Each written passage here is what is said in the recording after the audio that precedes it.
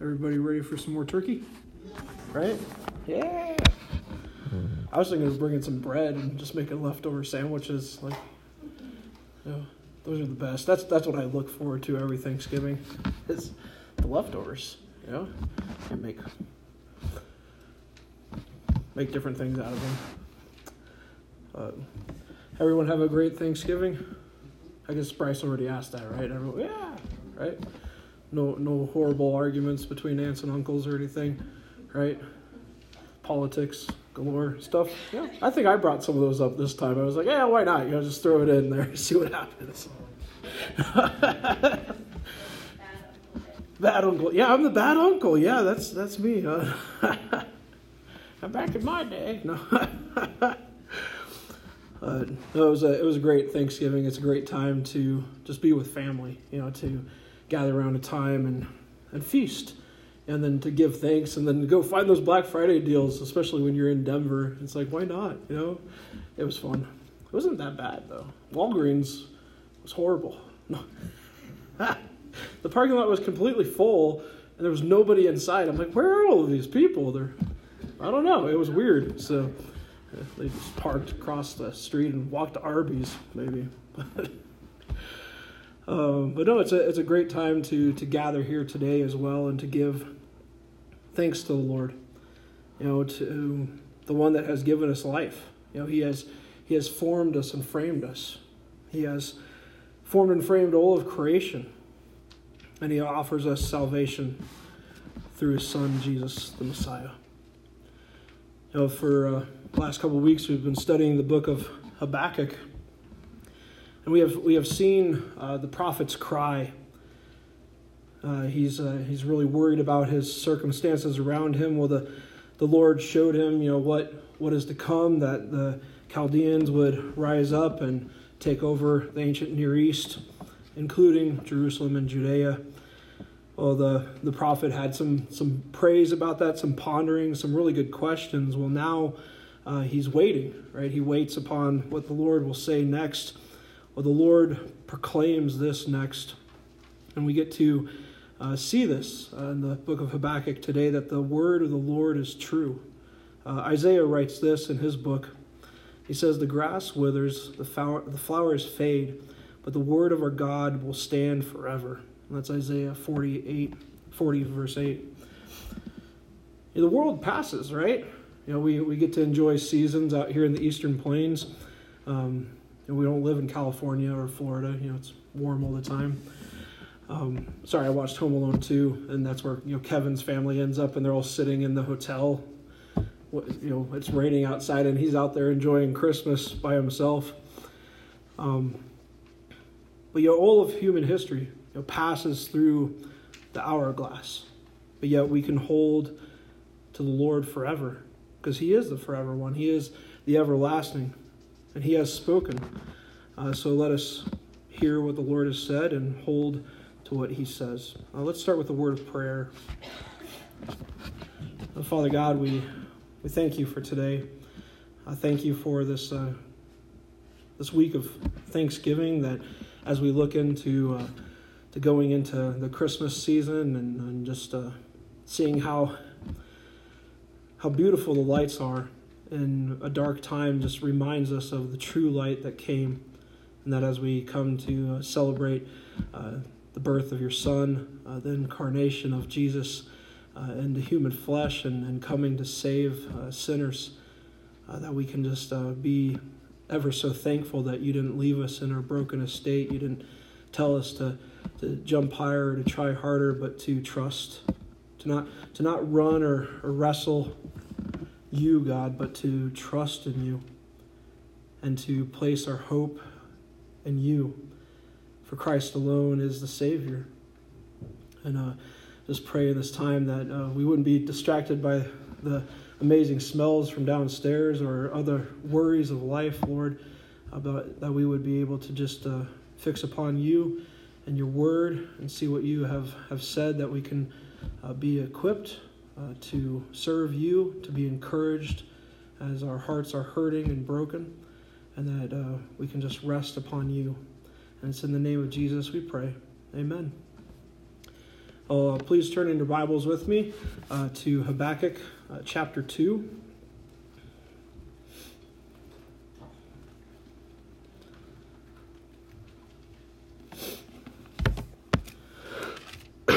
Habakkuk chapter 2, and we'll be in verses 2 through 5 today.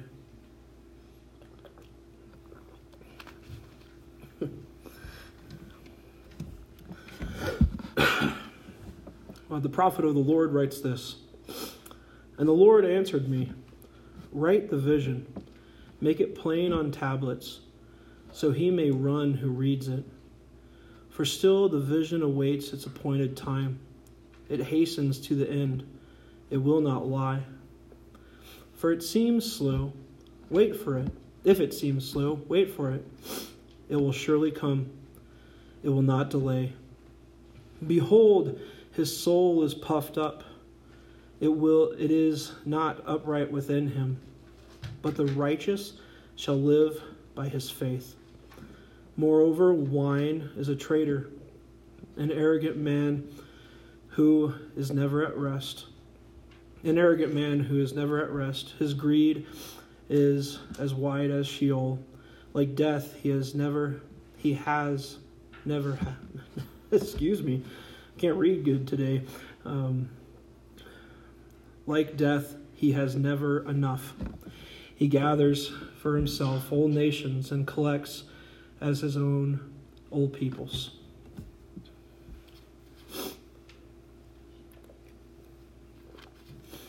So after Habakkuk's ponderings and praises and really good questions in the last verses that we saw last week, the Lord answers the prophet again.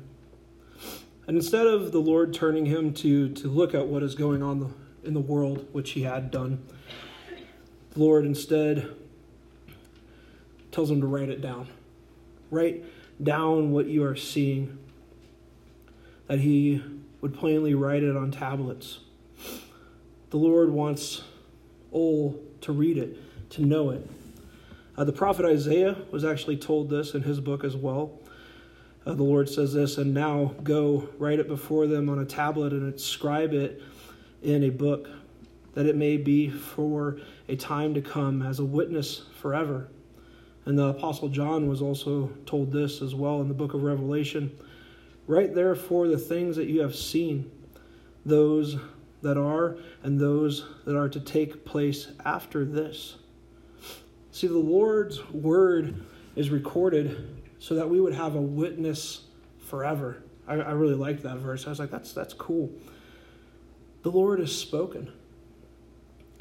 His word has been fulfilled, right? What is happening? He says that. And then what will be fulfilled? What will take place? Those are generally called prophecies, right? We label them as future things. Habakkuk was told that this is coming, right? The Chaldeans, the Babylonians were coming, and Judea and Jerusalem would have to deal with that they would be destroyed. That time has been appointed. Exile was to come. It would come to its end, and it's not a lie, right? We see that in the time of Habakkuk, Jeremiah, who is a contemporary of Habakkuk, is actually dealing with an issue in Israel, and he's dealing with lying prophets of peace. Please turn in your Bibles with me to Jeremiah chapter 23.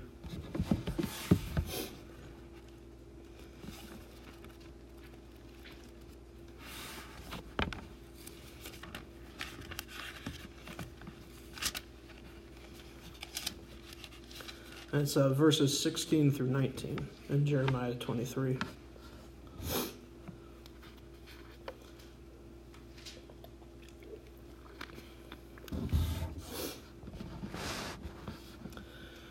The prophet of the Lord says this.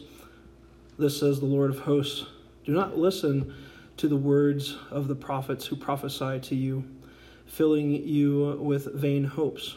They speak visions of their own minds, not from the mouth of the Lord.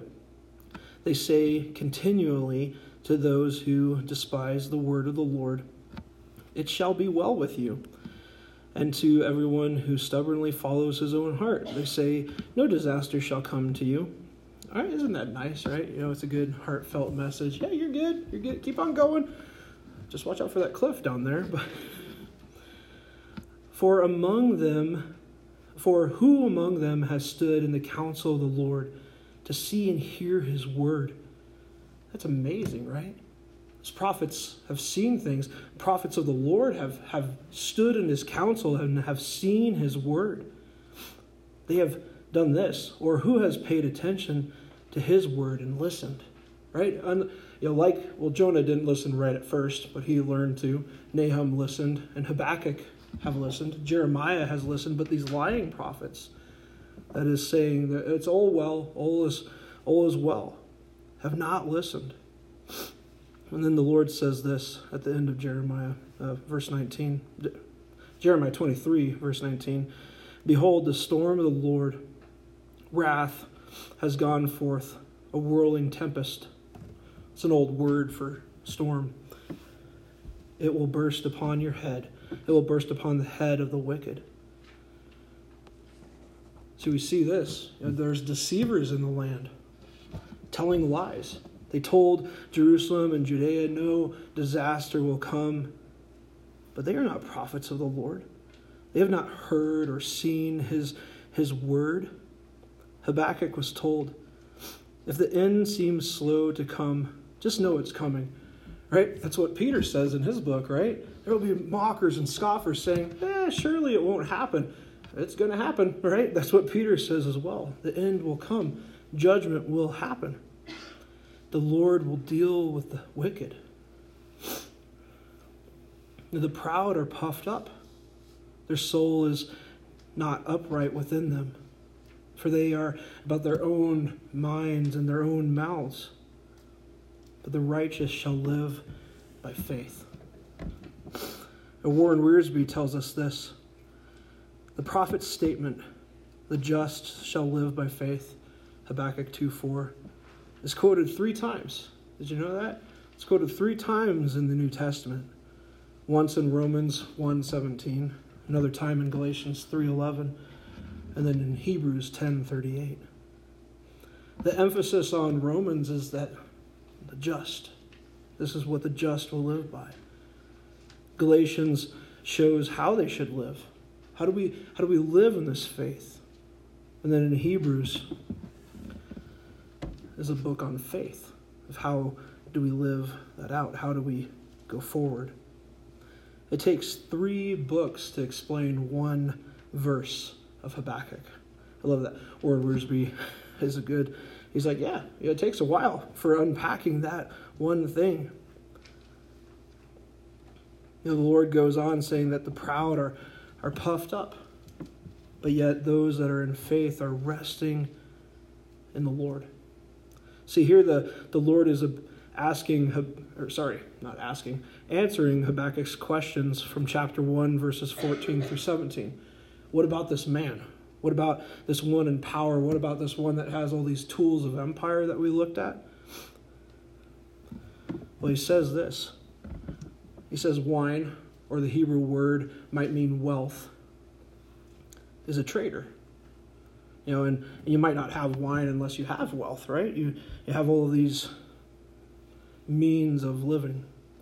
Either way we read it, it tells us the truth, that either will not give us what we want or what the one in power thinks he is gaining. For the arrogant will be like Sheol. They will never be filled up. The powerful will never find rest, and they will never have enough to fill themselves. It made me think about what Jesus says in Mark. For what does it profit a man to gain the whole world and forfeit his soul? For what can a man give in return for his soul? See, the stuff around us will all be burned with fire. The whole world will pass away, but we're immortal. Our souls will go to one of 2 places, to dwell with the Almighty or to dwell in everlasting contempt. And to quote C.S. Lewis here, and I love this is from the Weight of Glory. If you've never read that book, I highly suggest it. All of Lewis is good, so read it all. Read the Bible. Read Lewis. There's other books that are good too. But he says this, there are no ordinary people. You have never talked to a mere mortal. Nations, cultures, art, civilizations, these are mortal. And their life is to ours as the life of a gnat. But it is immortals to whom we joke with, work with, marry, snub, and exploit. Immortal horrors or everlasting splendors.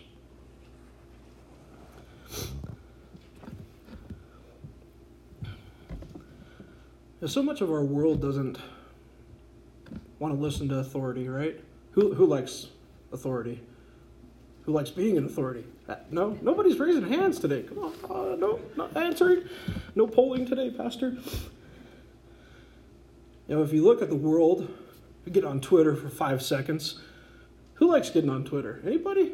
Am I the only person that enjoys that? Just kind of sit, whoa, get off. Yeah, my life's good. Praise God. I'm thankful. But we want to be the authority, right? Our culture really does embody the time period described in the book of Judges. It says this, in those days there was no king in Israel, and everyone did what was right in his own eyes, right?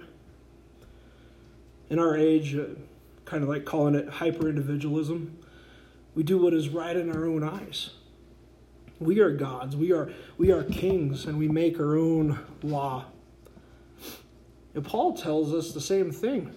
Tells Timothy the same thing. He says this in 2 Timothy. For a time is coming when people will not endure sound teaching, but having itching ears, they will accumulate for themselves teachers to suit their own passions, and will turn away from listening to the truth and wander off into myths. You can find that pretty easily on Twitter if you want to look. People don't want to hear the truth, right? So they gather for themselves teachers to itch their ears. I mean, that's the podcast verse right there. Or the TV specials or whatever.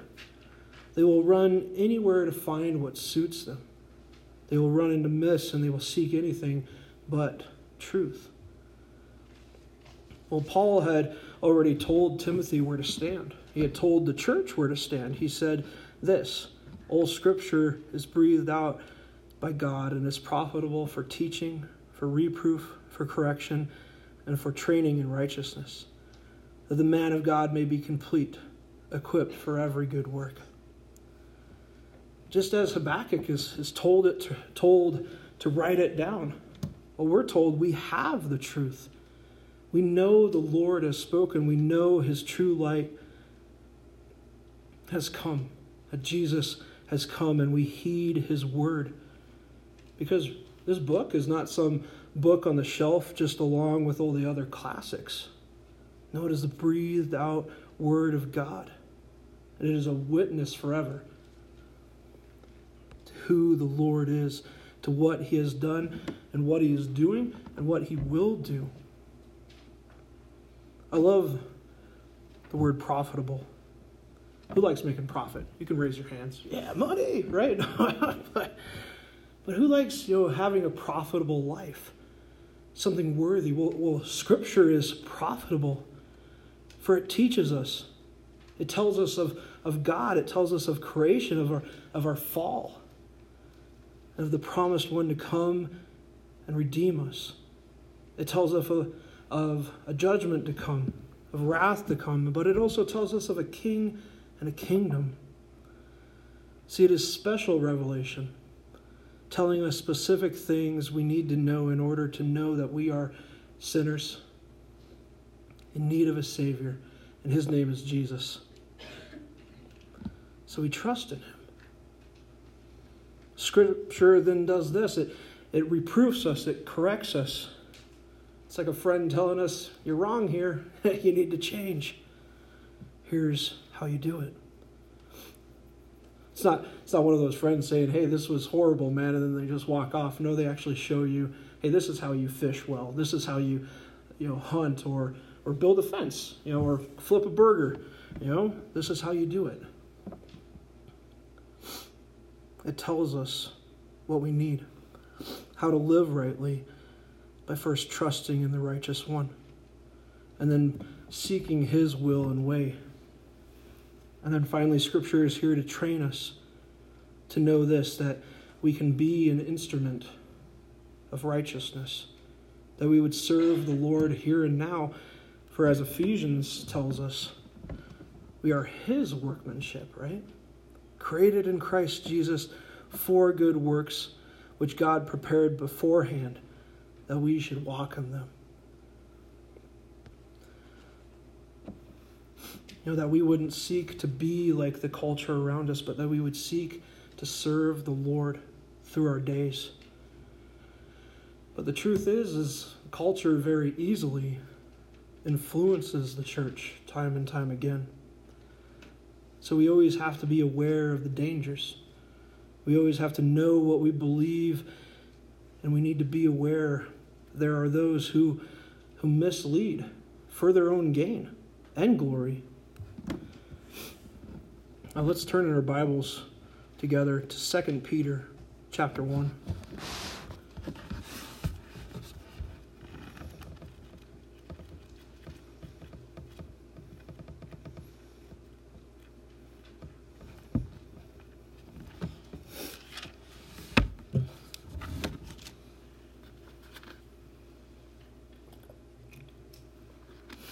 At 2 Peter chapter 1, verses 16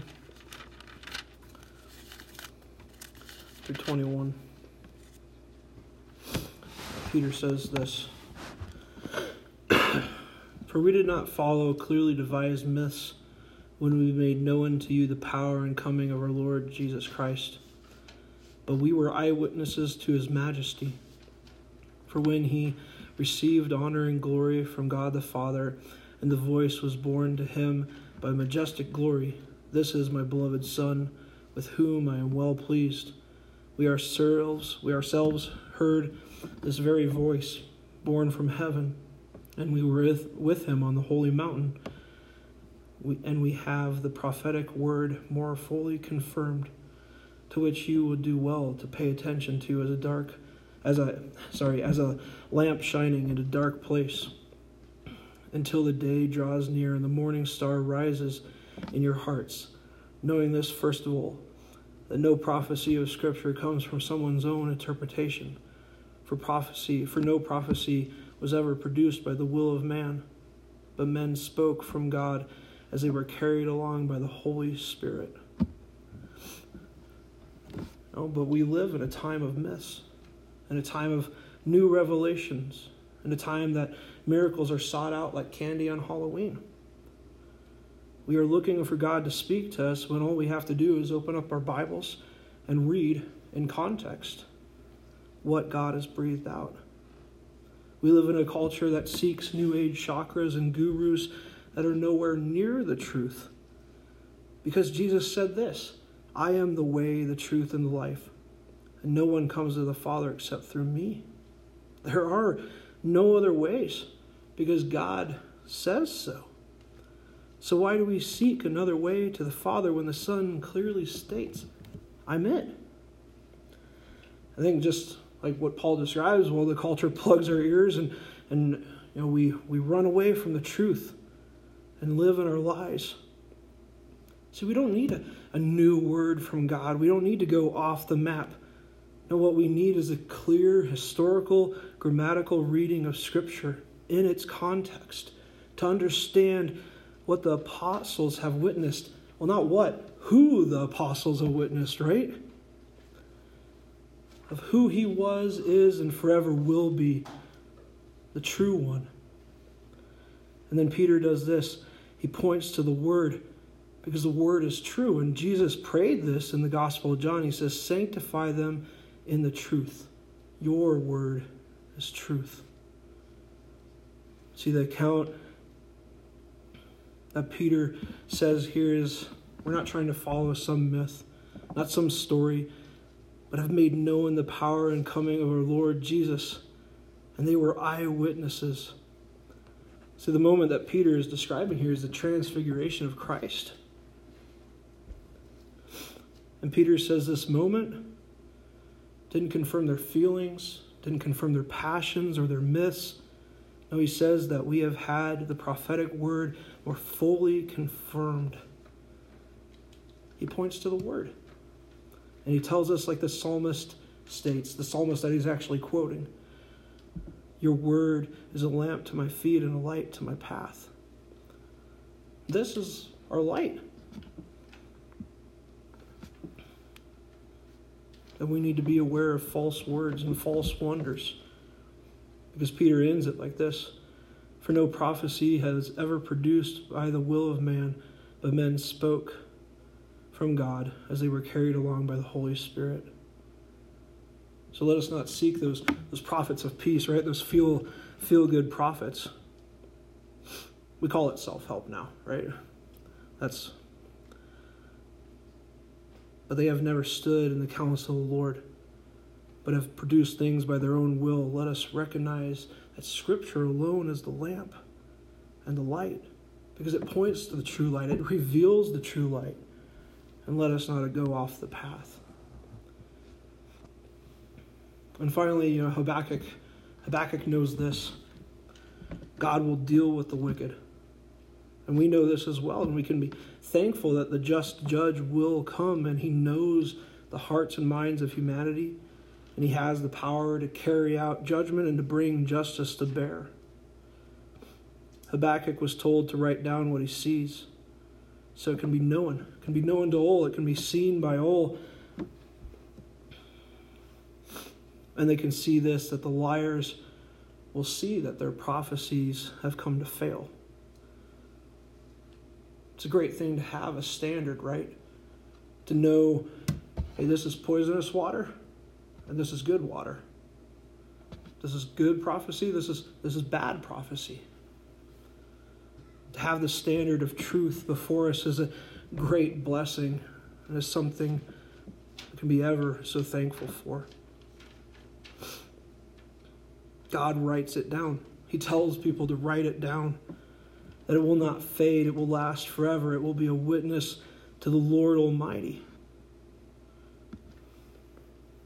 to his promises, to his sovereignty, to his glory, so we can hold to the Lord's standard and know what is false, because the Lord has spoken, and we only need this truth, because it leads us into all truth. And whatever the Bible touches on, whether it be science, history, or the spiritual needs of humanity, is true. And we truly see, just as one Bible commentator says about Habakkuk, it says this so-called minor prophet, right? We call him minor because it deals with Israel's issues. The major prophets deal with worldwide issues. Even though some of these little minor prophets deal with a lot of nations and other things, but mostly talk about Israel's issues. The so-called minor prophet has had a major influence on those who followed him. Just by chapter 2, verse 4, we see all of Paul's theology, and then we see all of Martin Luther's theology, and then we see the whole Protestant Reformation take place. How cool is that? Just one little verse turned the world upside down. Romans states this: for in it the righteousness of God is revealed from faith for faith, as it is written, the righteous shall live by faith. The Lord proclaims this: the righteous, the truly righteous, will rest in the Lord, not in their works, not in their boasts, unless they boast in their weaknesses like Paul does. Then Paul goes on in Galatians and states this: now this is evident, that no one is justified before God by the law, for the righteous shall live by faith. See, the law tells us we are unable to save ourselves. As we have already seen in our study of Habakkuk, it is the necessary bad news we need to tell us we need to do this, we need to understand it is by faith. By placing our faith upon the finished work of Christ upon the cross, that we are able to dwell with the Father forever and be righteous in his sight. And then the author of Hebrews states this: "But my righteous one shall live by faith, and if he shrinks back, my soul has no pleasure in him." See, the righteous live by faith, that we would cling to Jesus and that we would have the word of Christ dwell richly within us. And that we would see this, that we would see what God has done, what he has said, and that we would hold to the standard and be thankful for the lamp that lights our path. Well, let's close on a word of prayer. Father God, we thank you for today. Thank you for Habakkuk 2, verse 4. I just turn the world upside down. That even in this dark period of history, as the prophet is crying out, the Babylonians are coming, that destruction and exile are coming, and that the righteous are surrounded and things look hopeless, that we don't wrestle or run from you, God. We place our trust and hope in you no matter what the circumstances are.